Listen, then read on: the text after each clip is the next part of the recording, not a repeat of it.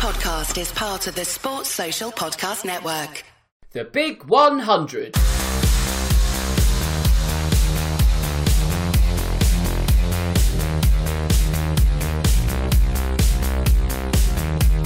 Hello and welcome to episode 100 of the Real Football Cast. As always, I'm your host Dan Tracy, and in the next 60 minutes we'll be dissecting all the hot topics in football. As per usual, we'll be discussing what has been going on in the Premier League over the past few days, while in addition to that there are also some off-pitch activities that have caught our eye and they'll be getting our attention in the next hour. It's been another incredible week of football, and this week it's just two up top, which means leading the line from the front and wearing the captain's armband on this very special show is Carl. So Carl, how have you been since we last spoke? Yeah, good, thanks, Dan. Bit of a mixed weekend for us, obviously. You know, 1 minute it was great, the next minute not so great. But it's another good weekend of football, so looking forward to chatting all things Premier League, mate. Top man. And of course, joining you in attack this afternoon is Palace fan Max. And Max, how have you been in these last 7 days? Yeah, very good, thanks. And I'm delighted to be here for the centenary. Yes, we've hit number 100, so we'll more on that later. I'll do a bit of a speech at the end, a bit of self-indulgence. But before we do all of that, it's time to do the social media bits. Otherwise, we'll be talking to the abyss once more. So first, if you want to get in touch with me, you can. That's on Twitter, at DanTracy1983. Also, the podcast has its own account, which is at Real Football Pod. And if you want to become a shareholder, all you need to do is follow and join our very elite members club. You can find me via iTunes by searching for Real Football Cast. If you use that platform, don't forget to subscribe so you don't miss a single episode. And if you like us, leave a review so we move up the league table. And if you're not a fan of all things Apple, you can find me on SoundCloud and Audio Boom. While the easiest way to find all the links is by going to realfootballcast.com. Also, I want to give a shout to freelance football opportunities on Twitter at FFOps. If you're a freelancer and looking for paid jobs, they do an excellent weekly newsletter in return for a Patreon contribution of about £3 a month. I cannot recommend this enough in this current climate. Right, it's time to go live. Where should we go first on this very special show? I guess we have to go to Merseyside and a thrilling derby encounter. So Carl, the history books will say that Jordan Pickford was not at fault for a goal. But anyone watching that game will know that is far from the truth. Yeah, he's a little bit all over the shop, isn't he? And I think, you know, we've discussed many times, haven't we, with Everton, where if you're looking at Everton's season and how far can they go, I think a lot of it is going to rely on the form of Pickford, because, you know, you can be great at one end, but if you've got a goalkeeper flapping and making some crazy decisions at the other, it can cost you games. And I think, like as you say, as much as some people might say directly, was he to blame for any of the goals? I think the fact that this guy doesn't give confidence to his back four is going to cause Everton some real problems over the course of the season. And you are starting to look and just think, one, obviously, I'm sure we'll discuss it in a minute, was lucky to still be on the pitch. And then also got lucky again right at the death with a VAR decision, because, you know, the one that goes in that should be the winner, but is ruled out, again, he's got away with one there, because that was just some rank bad goalkeeping from a shot that really shouldn't have beat him, but again could have cost Everton. And like I say, you know, he just seems to be, his mind seems to be all over the shop. He really is reminding me of Joe Hart in his trajectory at the moment. You know, burst on the scene and everyone thought, wow, you know, this is the goal, this is the next generation, England's number one for a long while.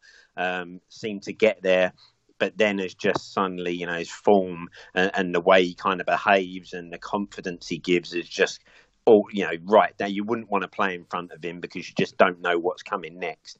And I do believe, you know, he may struggle to hold on to his England jersey if he doesn't kind of get his mind right and just concentrate a little bit more, because this weekend he was very fortunate indeed. Well, this is it, isn't it? Because trusted by Southgate in England colours for the more competitive fixtures that we've just had, he is a literal ticking time bomb for Everton, one that could have exploded much worse than it did at the weekend. Max, it could have exploded right in his face at the very last. So with that VAR call, I mean, how on earth can you even make that call? You know, we are talking, well, I don't even know the kind of the range of millimetre or centimetre in that, but how aggrieved will Liverpool feel not to have won that game 3-2? Yeah, they'll be massively aggrieved, obviously, because in the traditional football sense, it isn't really offside. You know, you look at the picture without any of the lines drawn on manually, and you would say, oh, he's level, or if anything, the Everton defenders a little bit further towards the goal than Mane is.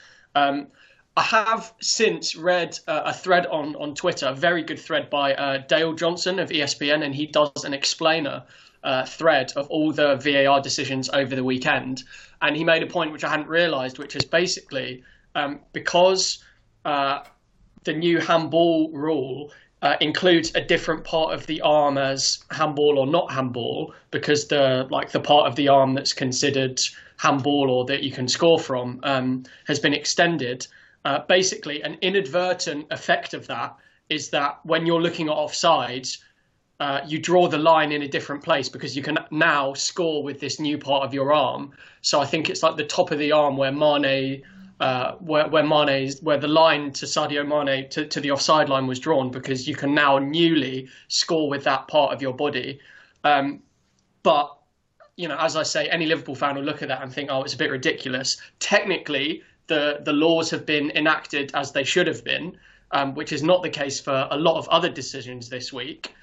So you can understand how they've come to that decision, but it is a bit of a nonsense, this offside rule. Palace had one as well, which was, a quarter centimetre armpit hair offside, which wasn't given, and it's frustrating because it's happening to every team, and I think that might be a rule that is changed at the end of the season. Well, Carl, Liverpool will feel aggrieved twice, because there's that at the very end. First half, we've got not only the big turning point of the game, perhaps of the season, because the first phase is called offside. Now, that bit is correct. The problem is, what is David Coote doing when he's in the control tower? Because he's looking too much at the offside and has completely ignored Pickford taking out Van Dijk. Yeah, I think this is the issue here, isn't it? Where, we're sitting there saying that the way they've kind of looked at it is, because it's offside, everything after that gets forgotten about. Which you kind of say, well, no, hang on a minute. Okay, you might say, yes, it's offside. So in theory, there's no issues there. Everton get the free kick.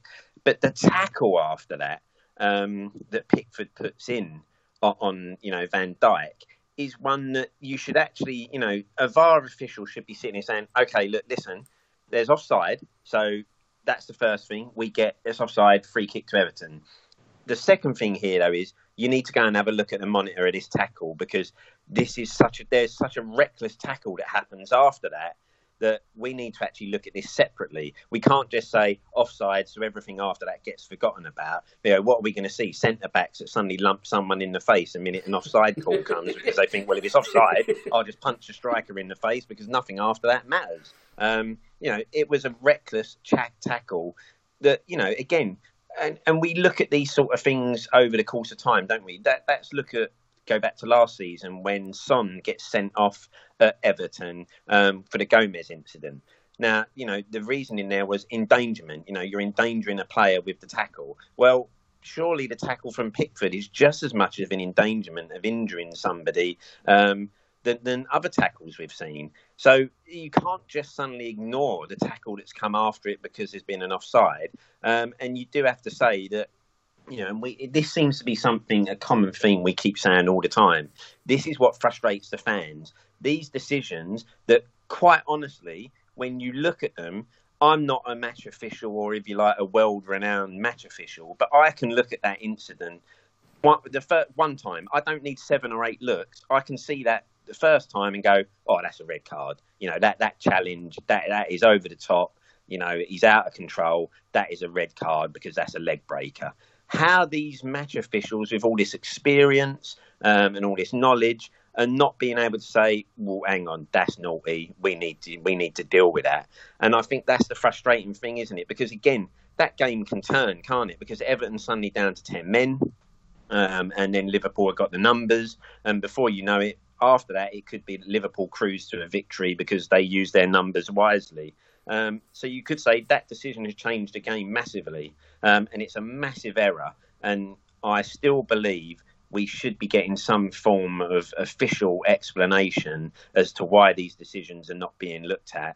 And again, for me, we need to go back to the thing that if these decisions are not being given and they're that blatantly obvious, then maybe, the guy who was sitting there looking at that needs to be demoted or needs some training to kind of go, well, you missed this. How have you missed this? Because that is just crazy decision. And these are the things that, VAR are just not helping themselves with, because everyone wants to get on board with it, I think. But when you see these sorts of decisions each week, it just turns you off of it massively, and you're just saying, this isn't right. It's like with the Liverpool goal, the third one, when we're saying it's offside, one of the issues we still have here is with the technology is we don't know, was that exactly when the ball was played? And I think that's another issue with these offsides we're looking at, isn't it? The fine lines we're talking about, that's great, but we need to be able to be 100% sure that that's the precise moment the ball is played by the attacker making a pass. Because if you can't see that as well, something offside for, say, millimetres or centimetres, you could still be getting that wrong, because that frame has been frozen the minute the ball has left the attacker's foot. So it's such fine margins. I don't believe those decisions should be getting called offside at all. Well, Max, if we look at Richarlison's sending off, wasn't there a tackle that was blown up seconds before, and then that technically is an off-the-ball challenge? So if we're applying a red card to that part of logic, why not Pickford's? And more importantly, why is Pickford not getting retrospective action? Yeah, both of those are good questions. Basically, how I understand it is that the referee should have looked at the red card incident after the offside incident, and he didn't.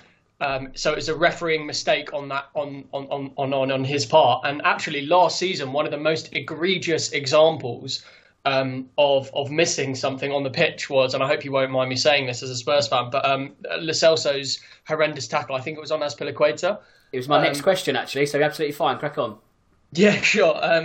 And basically, the VAR official on that day was David Coote, and the referee was Michael Oliver, which was the same as the Liverpool-Everton game at the weekend. So there's a theme here of missing big incidents. And yeah, Carl is absolutely right. You should have looked at the offside incident, said, yeah, okay, that's offside. We'll give a free kick to Everton. Now let's move on. Let's look at the second half of it. But now basically the FA can't take retrospective action because the refereeing team have quote unquote, looked at it and decided that it's not that it wasn't a red card. But the VAR review only reviewed the offside. It didn't review the red card incident. And it was a red card. I don't think it was necessarily malicious, but it was out of control. And even if Van Dijk hadn't been injured and got a horrendous injury, which will really threaten Liverpool's chances of retaining the title, even if it hadn't resulted in an injury, it was still reckless. It was out of control, and it should have been a red card. I don't think any Everton fan could have looked at that if Pickford did get a red card and thought, oh no, that's completely undeserved. It was totally deserved. And they absolutely should have looked at it. But, David Coote and Michael Oliver, that team together, they've got history of missing things. Although arguably it's punishing Everton even more by not banning Pickford.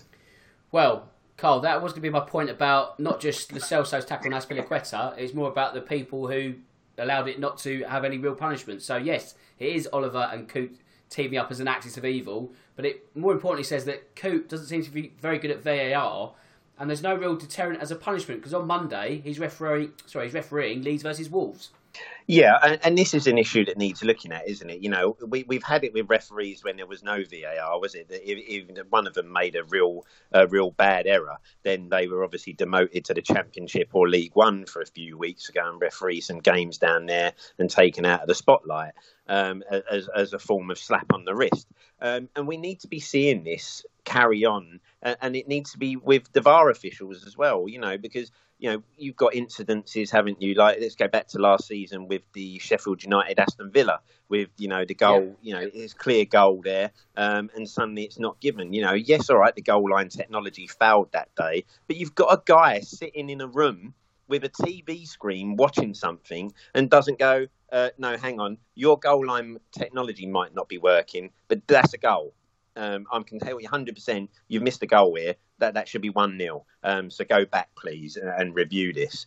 And this needs to happen. If these guys are missing something, then they need to face not necessarily some punishments, because no one wants to see someone necessarily always punished, but there needs to be some training. I guess it begs the other question as well is, does this guy feel confident enough to tell Michael Oliver what he needs to look at? I think this is another issue that maybe needs looking at eventually. That is the guy in the VAR booth confident enough to overrule the match official, who maybe, Michael Oliver is probably one of our better referees and held in high regard. Is he too scared to potentially say to this bloke, you've missed something here, you need to go and review this, because he doesn't feel he's got the confidence to overrule him? And I think all these things do need to be looked at. And again, we need to get the answers to these and get it right, because, like I say, we all want to be on board with VAR, and we all know that it could add some real benefit to the game. But while this is happening, it's just going to undermine anything good that it can bring at all. Well, who was the referee when Aston Villa and Sheffield United had that hoo-ha with the lack of goal? Michael Oliver. So you're almost getting to the point, Max, where should you just let referees referee? It's actually technology. It's making life more difficult for Michael Oliver. Yeah, yeah. There is another aspect of difficulty which has been brought in by VAR, because you've got the chance of people second guessing referees, and now there's much more scrutiny and spotlight on them. I am pro VAR, and it is improving the decision making by about 11%. I think the Premier League said, which, if you consider referees make about 100,000 decisions per season, that's about 10,000 decisions more that are correct because of VAR. It's just people are looking at them and looking at the examples when it doesn't work, and judging it like that. What I also thought was interesting is that David Coote, who, as you mentioned, refereed Leeds Wolves last night, he missed a kick out from Raul Jimenez. Yep. And that was, in my mind, exactly the same as when Son kicked out, I think it was a Chelsea player, and got a red card and a 3-match ban, as far as I'm aware. Christian Benteke, a Palace player, did it against Villa after the final whistle last season, did a little kick out, didn't connect at all, but that doesn't matter. It's the intent.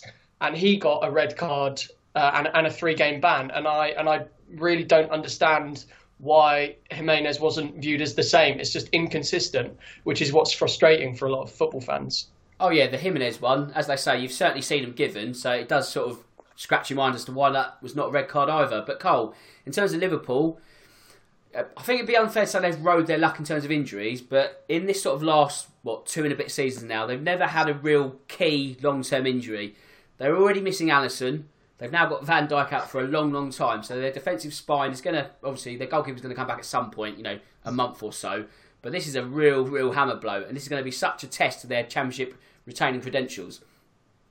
Yeah, I think, as Max rightly said, this is a real blow, isn't it? This is the one that you kind of go, oh, actually, this could open the door for a title here, because Van Dijk is the leader, isn't he, at the back? He's the real one that you kind of go, with him playing, you sort of think, wow, he's the leader, he's strong, he's not going to make mistakes. And Liverpool look, look solid after the Aston Villa result before that, but we know that was a one-off. But with Van Dijk, Liverpool will feel they've got some real confidence of a solid centre half. I think you take him away and you look at their options. I don't think, I don't think there's anyone that kind of would sit there and go, you'd feel confident with that pairing for a long period that they could bring home a title and keep the clean sheets they need to. So I do believe, we've seen when Alisson is out, Liverpool have struggled, haven't they? When they've had to bring Adrian in, that has been bad enough for them, and they've looked very shaky. You now take Van Dijk out of that back four, and I think Liverpool do have real problems. And I think this will give everyone else a little boost to think, right, hang on, with him missing, yes, they'll still be dangerous going forward, but I think we can get at them now, and possibly, they'll be a lot weaker defensively. Goalkeepers out, best centre-halves missing. And, yeah, I think a few teams will be, rubbing their hands thinking we're in with a shout here now, because Liverpool could struggle, and this could be a real blow to their, hopes of retaining the title. So, Max, with that big disadvantage to Liverpool now, it has levelled the playing field slightly, or certainly brought Liverpool closer into reach of what they were last season. Does this now mean that with so many goals being scored across the country in any given week, that whoever can sort out their defence the quickest and the best will go on to win the Premier League this season? Yeah, I think it could be that. I think this could be the season for good defences assigning the title, and it seems like an odd thing to say with, United conceding 6 and Liverpool conceding 7 and things like that. But we've seen before that defences win you titles. You think about Chelsea under Mourinho in 04-05. It was the back line. It was Ferreira, Terry, Carvalho. The kind of hearts of the defence, who I think they only conceded something absurd like 15 goals in the whole season. And it was the absolute bedrock of their team. And it is going to be massive for Liverpool because they've obviously sold their fourth choice, Dejan Lovren, to Zenit, to Russia. And now they've only got, now they've only got Joel Matip and Joe Gomez. Matip, who only played 9 games last season because of injury, and Gomez, who's a good player. But when you think about the kind of strain that's going to be put on them, given all the cup competitions and the league competitions and Europe as well as the domestic competitions, it's going to be a lot. And the only backups they have now, they've got Sepp Vandenberg, who's 18, and Reece Williams, who's 19, and Nathaniel Phillips, who's 23, and they've got a combined total of 0 Premier League games between them. They could really struggle if there's another injury there. And you think about defences deciding titles, right? Aymeric Laporte was a similarly big loss to Man City, right? So his first full season, he played 51 times in all competitions, and City won the domestic treble, Premier League, FA Cup, League Cup. Last season, he only played 15 times in the league, and City surrendered the title to Liverpool, while Van Dijk, who made his debut in January 2018, he's played 95 out of 96 games since his debut. He's been the one who's been ultra consistent, there every week, and he's the captain. He's the leader. He really does lead the whole team, and he makes the defenders and the goalkeeper around him better. And it could be a huge loss in the same way that Laporte was for Man City. Well, I knew Van Dijk was a constant, but I didn't know he was that constant. That's an incredible stat. And I think, no matter how you dress it, he's going to be such a loss to Liverpool. And, I think if you look to the betting odds now, they'll be in a state of flux. And I think the next sort of 6 to 8 matches, how Liverpool get out of this bind, well, they won't get out of it until he's back, but how they can sort of deal without him, whether that sees Fabinho shuffled back to the back four, it's an option, but it's not a great option.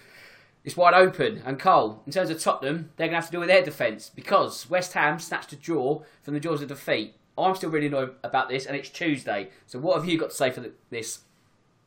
Yeah, it was sickening, wasn't it, really? And actually, when you consider you're 3 up with 10 minutes to go, 8 minutes to go, it's actually disgraceful that a side of our quality has let that slip. You can accept one. And that one should have been the wake up to sit there and say, right, listen, come on, let's get solid here because we don't need to do nothing silly and we don't need to be going gung-ho. But what we don't need to be doing is switching off and allowing a team back into the game. The second, again, is dreadful. It's an own goal and a mistake. But again, you switch off and you ball watch and suddenly a ball behind you gets a fullback in and he's in the back, and that shouldn't have been allowed to happen. The third is just ridiculous all round because, Aurier gets a ball, sloppy control, then he suddenly gives away a silly free kick in a dangerous position, which isn't something Spurs have done the first time this season. I take you back to the first game against Everton, where we were giving away lots of silly free kicks in dangerous areas where you're allowing a guy to whip a ball in. And as we know nowadays, each Premier League side has got such good set-piece takers that you just can't allow that because one will come off eventually. And then again, when the ball breaks out, you've got a midfielder trying to take a touch rather than just sticking it in row Z and getting rid because the clock is ticking down. So you just look at all those goals and go, that is dreadful defensively. And I still think it's the one thing that's going to cause us a problem over the course of the season, our defensive record. We've gone from a few years ago having one of the best defensive records going and being, one of the strongest sides in the league to suddenly now being one of the most open and a side that you sit there and go, you just can't ever see them keeping a clean sheet because of the way they defend. And if you want to be considered for titles or trophies, you've got to be able to keep clean sheets, see games out when you need to. And I can't see us doing that with the players we've got there. And I think that will come back to cause us real problems over the course of the season.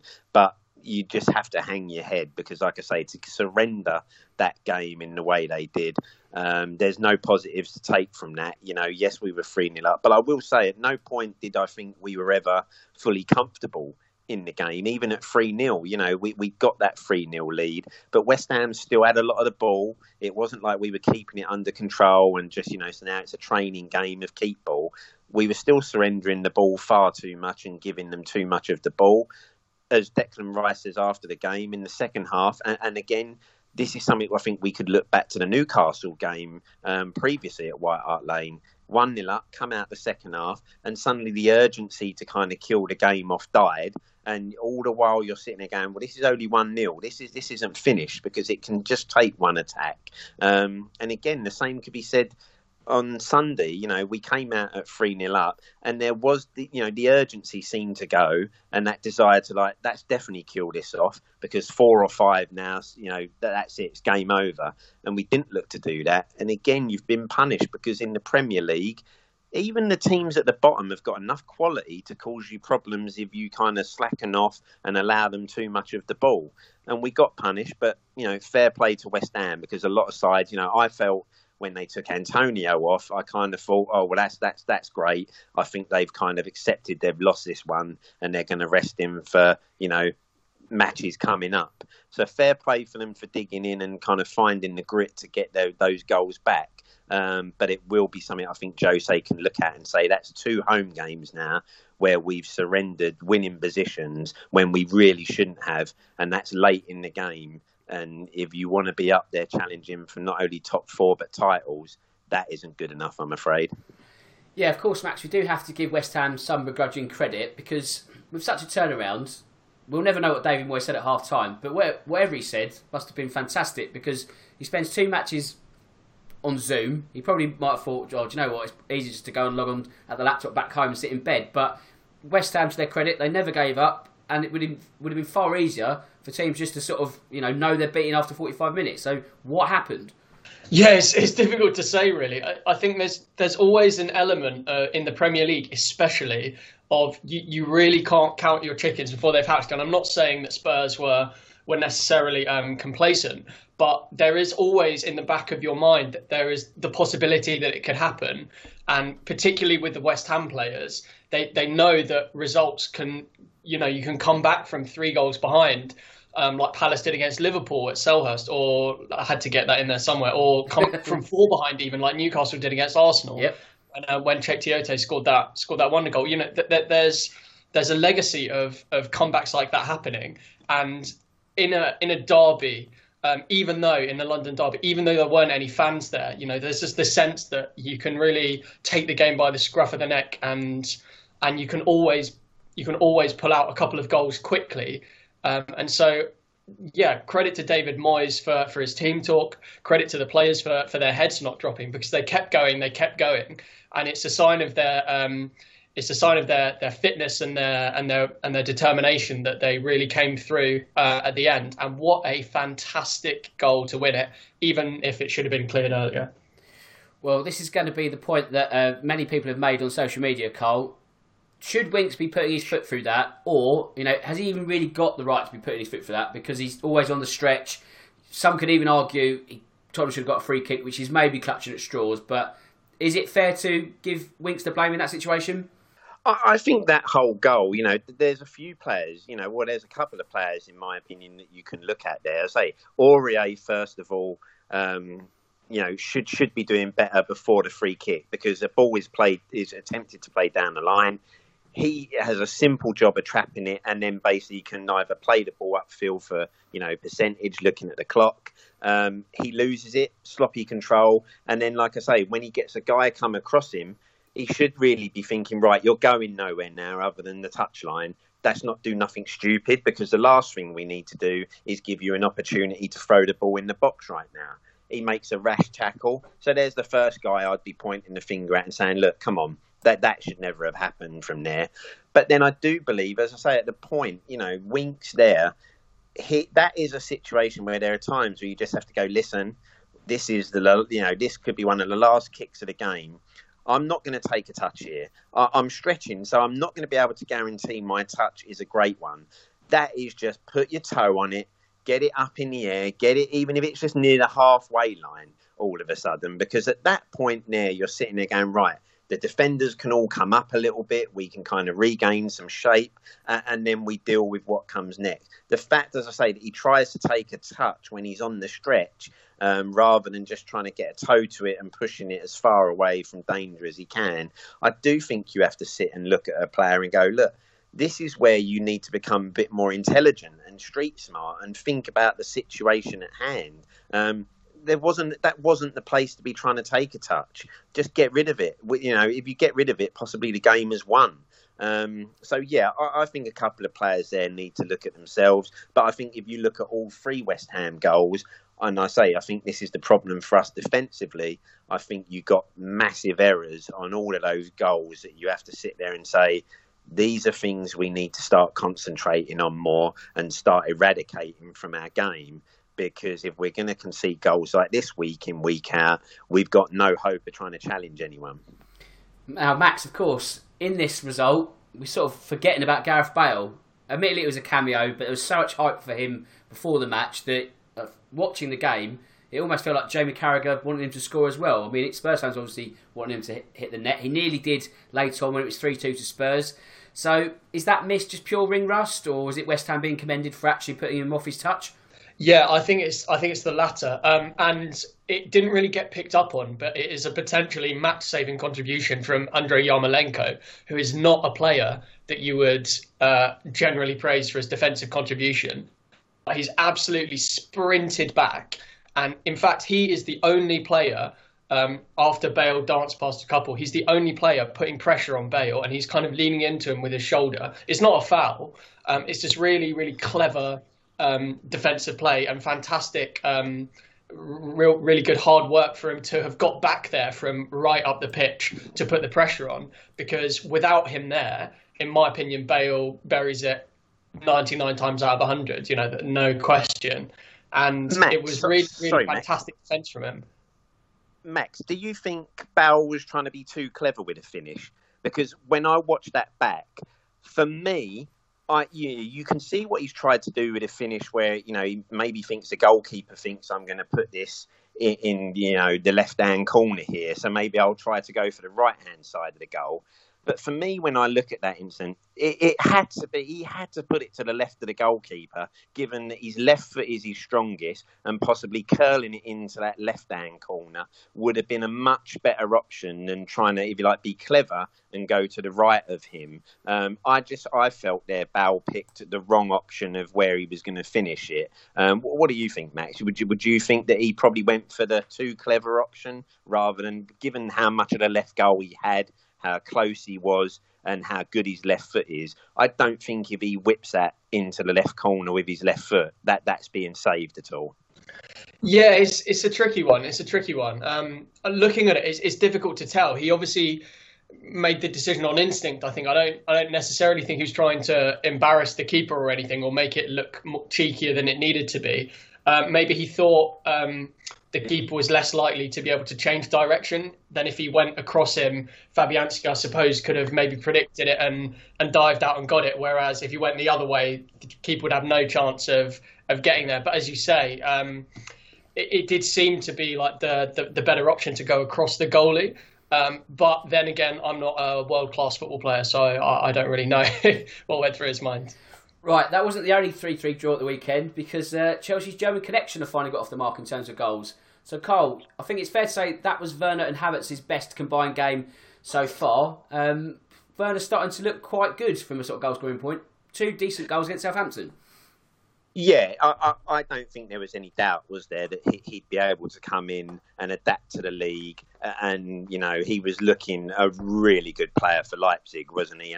He tore us apart, didn't he, Dan, over 2 games in the Champions League. So you kind of knew this guy had some quality. He's got some pace about him. And I had no doubts that he'd come in and probably, do quite well for Chelsea. It was a great signing. And I think over the course of the season, he will prove to be a great signing for them up front and score them the goals that they'll probably need to be up there or thereabouts. I guess there's some question marks whether the second should stand, given a handball situation, that if VAR's going to rule goals out for a hand in the build-up. but he still did well to put it over the goalkeeper and then nod it away. He's going to be a class player, I think, and Kai Havertz, I think, has taken maybe a little bit longer to kind of settle down. But I think, again, we're seeing enough from him to know that once he is fully settled, he will also add some real quality to Chelsea and be a great signing for them. Then again, Max, for all of Chelsea's attacking endeavour, they allowed Southampton back into the game twice. And I think the Saints' second goal just showed how much Chelsea were at sea that afternoon. Now, I know Zuma did Kepa no favours with that sort of iffy backwards header, but between them, they made a right mess of that, didn't they? Yeah, it was pretty farcical stuff from them. And what I think is really telling is that Azpilicueta has come out and set ahead of their Champions League game. I think it's against Sevilla, and he said, we feel like we need to score 3 or 4 every game so that we don't lose, just because of how many they're conceding. And that's a big admission, for someone who's captain and defender at a club who has genuine ambitions to win the Premier League title, and saying we need to score 3 or 4 every game because our defence is rubbish. It's a big admission from him, and they have been pretty poor recently. It's true that Zuma made a pretty bad mistake, and maybe he has the confidence to pull that off properly when he's got a better keeper behind him in someone like Edouard Mendy, who obviously kept a clean sheet in his debut for Chelsea. But yeah, there are a lot of options back there for Chelsea, and they haven't quite settled on who's going to be their best back four or back five even. So they really need to sort it out if they're honestly thinking about winning the title. Then again, Cole, you could argue that Kepa should have done better with Theo Walcott's late equaliser. Perhaps a block line of sight, but when you look back at the replays, he seems to react very late to the goal whizzing past him. Yeah, I think here's a guy again. We could go back to Pickford earlier on in today's discussion. I think here's a guy that's just suffering mentally, and if you like, probably just needs some help being taken out of the firing line, because at the moment nothing he seems to do works, nothing he seems to do comes off. You've got a defence in front of you that are not helping. But as we said with the first one, the header back is a pretty poor header. But then how you come out and suddenly miss the ball the way he has, not just once but twice, you then have to sit there and go, this is a goalkeeper that I think is just mentally all over the place, and suddenly just isn't thinking right, isn't making the correct decisions that he should be doing for a player of his ability, and maybe he just needs a little bit of taking out the firing line, get himself right in training, get his mental situation right, and get some confidence back. Because as you say, you can look at some of them goals and go, well, yeah, he probably should be doing better there, especially given you're the world's most expensive goalkeeper. But I just think you're looking at a guy who's kind of a little bit shot confidence and mentally right now.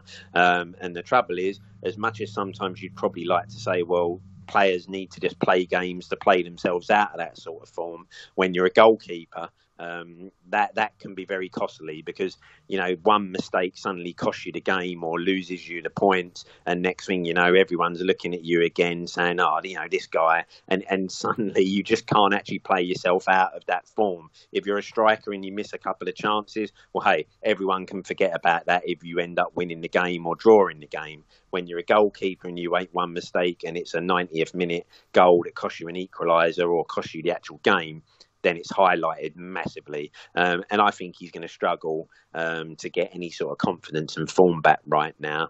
And it's a shame, because, like I say, we have seen the guy has got some good ability. He is a good goalkeeper, but right now it's just not happening for him. Right now, he's looking like Roberto from West Ham last season. Do you remember how bad he was? I don't think he's that bad. Okay. Maybe a bit over the top. But moving on swiftly then. So, Max, it's now 7 points from the last 9 for Southampton. A sluggish start after losing their first 2, but they're continuing to look upwardly mobile, shall we say. So, for them, is a top 10 finish a very realistic target at the end of the season? Yeah, I think so. I think it is. And especially considering how strongly they finished last season. Basically, previously, to give you a massive overgeneralization, they played nice football, but they didn't score. Now they have a goal scorer, one of the best natural, instinctive goal scorers, finishers in the whole league, in Danny Ings, who was very, very close to the Golden Boot last season, as you know. And they bought quite well. They brought Salisu, the centre back, who hasn't really featured yet, but he's a big player for the future. They brought Ibrahim Diallo in centre midfield, who I think is a really good prospect. And yeah, again, it shows whenever your team comes back, it shows really good fight, really good desire. Palace went a couple of goals down to Chelsea at Stamford Bridge, and we capitulated, and we ended up losing 4-0. And Southampton just showed that you can come back from a couple of goals down, if your heart's in it. And they did really well to come back all the way. Again, another late equaliser. And I think definitely, given the players that they have, and I really rate the job Hasenhutl's done as well, that they've definitely got a chance of top 10. So, by the same token, Cole, Aston Villa look like they might want the lot now because they're the only team still with a 100% record. And talk about a renaissance for Ross Barkley since his loan move. Yeah, it just goes to show, doesn't it? Sometimes, getting a move where you can play some regular football just helps with the confidence. But Villa have been very good so far. They're definitely looking a better side than what I think everyone probably thought. I think we all probably thought they might struggle this season, have that second season syndrome. But they've been excellent. Some great signings there, I think, in the summer. But Barkley's done well. And I think the goalkeeper, I don't think, it's underestimated what a great goalkeeper they've signed. He was looking good for Arsenal, wasn't he, at the end of last season? They've managed to prize him away. And I tell you now, he looks fantastic. And he's obviously given them some confidence. And I think Villa, the way they've started, obviously we know, can they continue that? Will the bubble burst at some point? But hey, listen, while they're playing confidently the way they are, you've got Grealish in great form. If Barkley now comes and gets some form together, you've got a goalkeeper keeping clean sheets for fun. They've got to be optimistic. And, the way they've started, they'll be thinking, well, if we can just have a mid-table finish, possibly a top 10 finish, 8th or 9th, then they'll consider that a real success and something to build on. So I've been very impressed with them at the start. So, Max, if we look at Ross Barkley, you could say there's a similar situation that could emerge for Dele Alli. Both wanting to get into the England squad at the end of the season, both can play in that number 10 attacking midfield role. So, does Dele Alli need a loan move just to give his career a bit of a kickstart at the moment? Not to say he has to leave Spurs forever, but just go out and get some football and show Jose Mourinho what he can do elsewhere. Maybe. And obviously, Frank Lampard thinks that a loan move was best for Ruben Loftus-Cheek going to Fulham and for Ross Barkley going to Villa. I think it is a little bit early to make sweeping judgments, but it looks on the face of it as if Barkley going to Villa is a really good move for him because he's going to play 90 minutes every week, which he obviously wouldn't at Chelsea, given the competition in their midfield and attacking midfield. And the same for Loftus-Cheek, because Loftus-Cheek was fantastic on loan for Palace a couple of seasons ago. And he just needs regular football. And regular football really brought his game on and actually propelled him into the England World Cup squad after the season he had at Palace. Dele Alli is a slightly different case, I think. Now, you have got a lot of competition in midfield at Spurs. Højbjerg obviously signing, Lo Celso, and Ndombele is finally finding his feet in the Premier League. Sissoko, Winks, all of those players. And given that Ali tends to play a little bit further forward as well, sometimes he plays wide, where he's obviously got lots of competition as well. I think he is talented enough that he's worthy of staying at Spurs. But you saw he was left out of the 18 of the whole matchday squad against West Ham, I believe. And it may come to the point in January, whereas if Mourinho doesn't trust him or hasn't been using him very much, and we know from the Spurs Amazon documentary that he thinks Ali's a bit of a rubbish trainer, and needs to buck his ideas up if he's to make the most of his potential. If it gets to January and he hasn't been used very much, he might be forced to look for a move to really save his Tottenham and potentially England career, which is not something that I thought I'd be saying when I was watching him bang in almost 20 goals from midfield a couple of seasons ago. Well, I think his first ever goal was at Leicester. And Cole, Leicester themselves have picked up a number of injuries as of late. The news that Sunchu could be out for 3 months, we've just spoken about a big defensive blow for Liverpool. That's going to be quite a blow for the Foxes as well, isn't it? Yeah, that is going to be a big blow for them. I think we saw at the end of, when the restart happened last season, wasn't it? He suddenly stupidly got himself sent off in a game at Bournemouth. Booting a man in the net. Yeah, just only booted the guy in the goal for some reason, lost his head for a moment. And as we saw, those games he was missing kind of cost Leicester, and they just weren't the same side. So again, him being out is going to be a massive blow for them. And as you say, I think the trouble with Leicester, they've got, they are one of them sides that have got a great 11 if they're all there. You start picking up a few injuries or players drop off form, and suddenly, they're not as dangerous. They'll be disappointed because, given obviously coming off the back of that win against Man City, they would have felt a home game against Villa should have been won. They should have been getting 3 points in and continuing that momentum. So they'll be really disappointed to have dropped those points and not picked something up there because, again, momentum is massive. You don't want to be win 1 week, not so great the next week, better. You've got to get some form going. So they'll be disappointed, but those injuries could be big for them.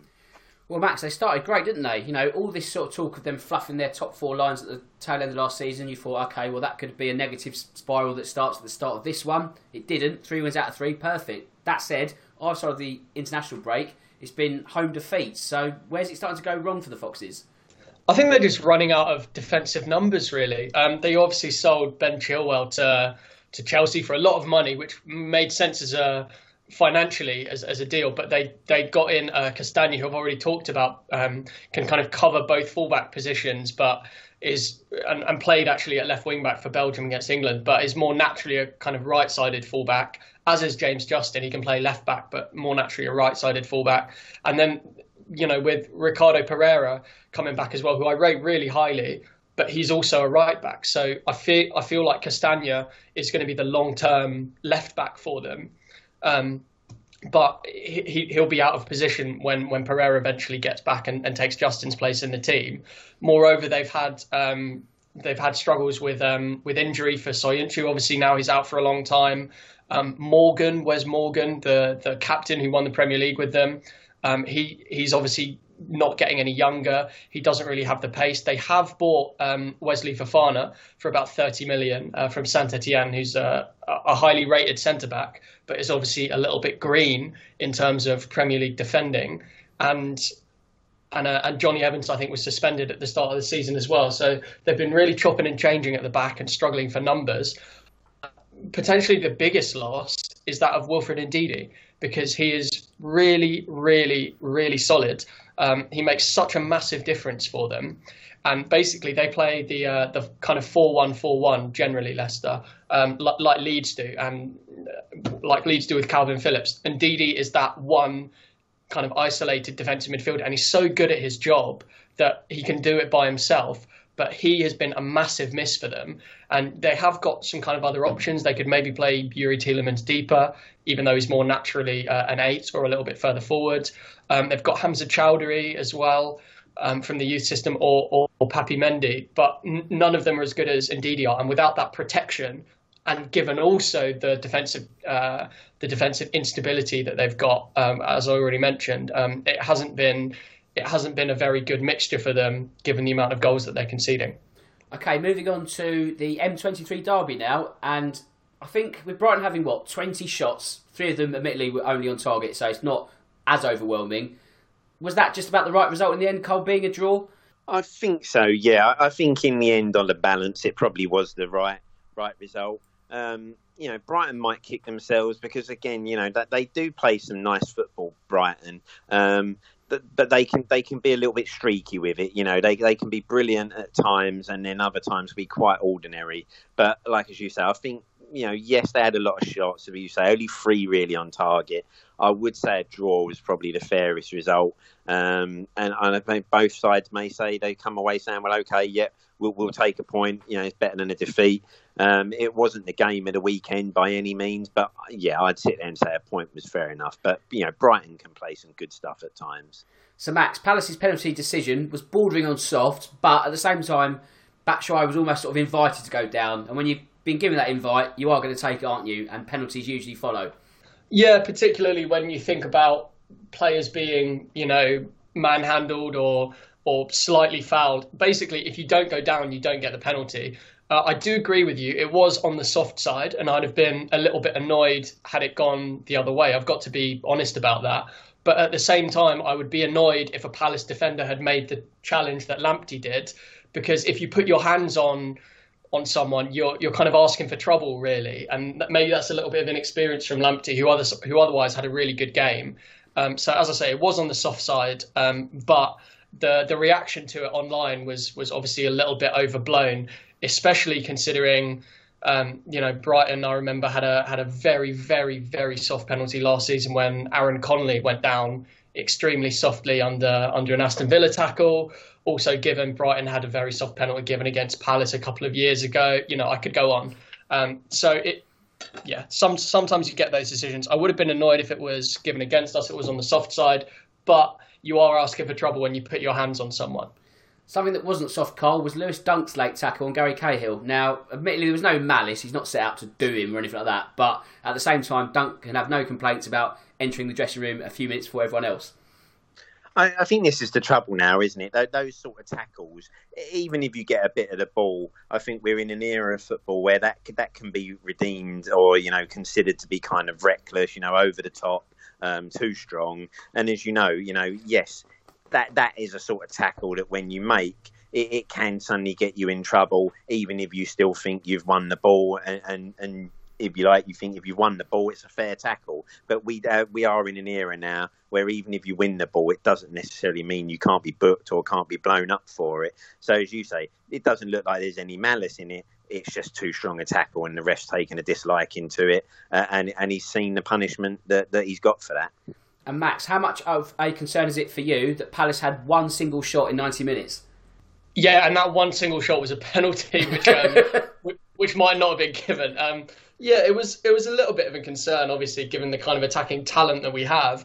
But at the same time, we kind of, for the neutral, we kind of scored at a bad time for anyone watching that game, because scoring within the first 20 minutes and going 1-0 up, basically we are a fantastic side at keeping narrow leads, and we win a lot of games by the odd goal. And I think we haven't lost a game from winning positions for about 18 months, I think the stat on TV said. So we are really good at holding on to a lead. And obviously Roy Hodgson thinks that the best way to get a result over the line, to get the 3 points, is not for us to continue playing as if we haven't scored that goal, but to sit on that lead. And arguably, had we not conceded a deflected goal in stoppage time, that would have been the right call. Potentially, and it has worked for us so often in the past that I can understand why we've done that. If we hadn't have taken the lead 20 minutes in, who knows, we might have gone on to score 3 goals. Unlikely, but it's possible. It was just kind of affected by the fact we were 1-0 up, and that generally the way Palace looked to protect those leads rather than extend the leads meant that we weren't as ambitious attacking wise as we might otherwise have been. Right, it's the quickfire round. We've got about 4 or 5 minutes to go and 5 matches. So, Cole, Man City, they got the better of Arsenal. They're up to 11th in the table. That's not good for them, but they've got a game in hand. So should they win that, they'll quite easily eat up a few teams above them. Yeah, City, like I say, that they kind of dominated large chunks of this game and probably only be disappointed to come away with a 1-0 win, because they could have and should have used their dominance to score a few more. Arsenal were disappointing, I felt, didn't really offer much going forward, but unfortunately the game kind of fizzled out after the second half.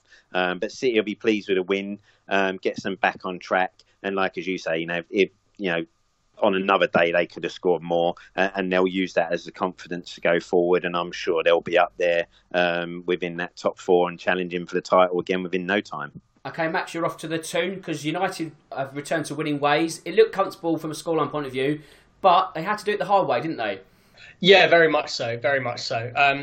It was a bit of a blow, obviously conceding a bit, unfortunately, in the first couple of minutes with a deflection like that. But I was really impressed by their resolve, because given the kind of previous issues that they've had, obviously Maguire on and off the pitch for England and United, they could have crumbled, but they didn't. And actually, from a human perspective, I was really pleased to see Maguire get a goal. it was a really dominant header. It was the kind that we saw a lot of when he was playing for England at the World Cup, and hopefully he can get back to that form. I was also pleased from a Palace perspective to see Wan-Bissaka score. It was a really, really nice finish. I think it was the first senior goal of his whole career. So fair play to him. And Man United really showed their attacking potential, and especially on the counter-attacking at pace. I saw Usain Bolt tweeted, now that looks like a Manchester United team, when he saw highlights of one of the goals. And it did look like a United team. And even without Martial, the kind of talent that they've got in Bruno Fernandes and Rashford, those players can hurt you from anywhere on the pitch. And, you can be 20 yards from their goal and 10 seconds later, the ball's in the back of your net. It was a massive return to form for United. And as Solskjaer said, it really kick-started their season. Carl, you get another United, Sheffield United, because they play Fulham on Sunday. A point for both. That's, I guess, what they need to get them going, but really a day to forget for Mitrovic. Yeah, definitely. One of those days. I think Sheffield United will be disappointed here because, again, I think, the way Fulham have started, unfortunately for Matthew, who's normally with us, if you have Fulham at home at the moment, you'd probably be expecting that you should get the 3 points. So I think Sheffield United would be disappointed with that. Great result, in my opinion, for Fulham. That might give them a little bit of confidence to keep going forward. But as you say, Mitrovic, he will want to forget that day. And I'm sure he'll have better days in the Premier League than that. But I think Fulham can take a lot of confidence from that. And it might be something that helps them get some momentum going. Okay, Max, so Leeds versus Wolves. Wolves starting to wake up now after a sluggish start. I think because of their Europa League exploits and the weight of that. But they've won 2 matches 1-0. So their wins are sort of more grind than flair at the moment, aren't they? Yeah, very much. And Wolves are a side we associate with flair. And on that point, I was very much amused to see that they're just accepting all the banter they're getting for being Portugal FC and just wearing the actual Portugal kit, just maroon and green the whole way down. They're just, if you're going to do something, do it properly. So that was really good. And yeah, you're right. Although they've got a lot of really exciting attacking players, Pedence and Neto, the likes of those players. Even Traore didn't even start the match. But they're getting a really solid grounding from the defence that they've got behind them. Cody is a very, very good club player. If England play 3 at the back, he needs to start for me. And it was a fantastic man of the match performance from Max Kilman as well, next to him, who's the first international futsal player to play in the Premier League. He's only 23, he's a young kid, and he hasn't played many games, but he looked really solid in there. And they've just got a very strong, disciplined, organised unit at the back there, and we could see a few more Wolves clean sheets in future. Okay, West Brom Burnley, I'll take this one. Burnley off the mark, but Sod paying £14.95 for that. You must be out of your mind if you paid money for that. Jesus. That's not football, is it? And it's not worth that price either. Right, I think that is full time. So I just have to do the admin before we run out of time. First up, I need to thank Max. A sterling performance this afternoon. Thanks for your time once again. Yeah, thanks for having me. I'm glad to be here for the special 100th episode. Yes, much appreciated, mate. Carl, thanks for wearing the captain's armband on such a show. More importantly, you've worn it so many times across this 100. I don't know the exact number, but it's a lot. And I couldn't have done this without you. So thanks so much. And here's to very many more. No worries, Dan. It's been a real pleasure, mate. Really enjoyed doing this with you and the guys. We're all passionate football, so to get to talk about it and give our views is brilliant. And you've given us a great platform and done a great job hosting. So as you say, mate, looking forward to many more and bring it on. Yes, cheers, mate. And of course, thank you to the listeners, because without you, why do so many episodes? So it means a lot. And like I say, we're passionate. I hope you can sort of sense that passion in the show. It comes across, I like to think so. So yes, here's to many hundreds, many more. Let's keep going. And with that said, it just leaves me to say that my name's Dan Tracy. This is The Real Football Cast. And until next time, goodbye.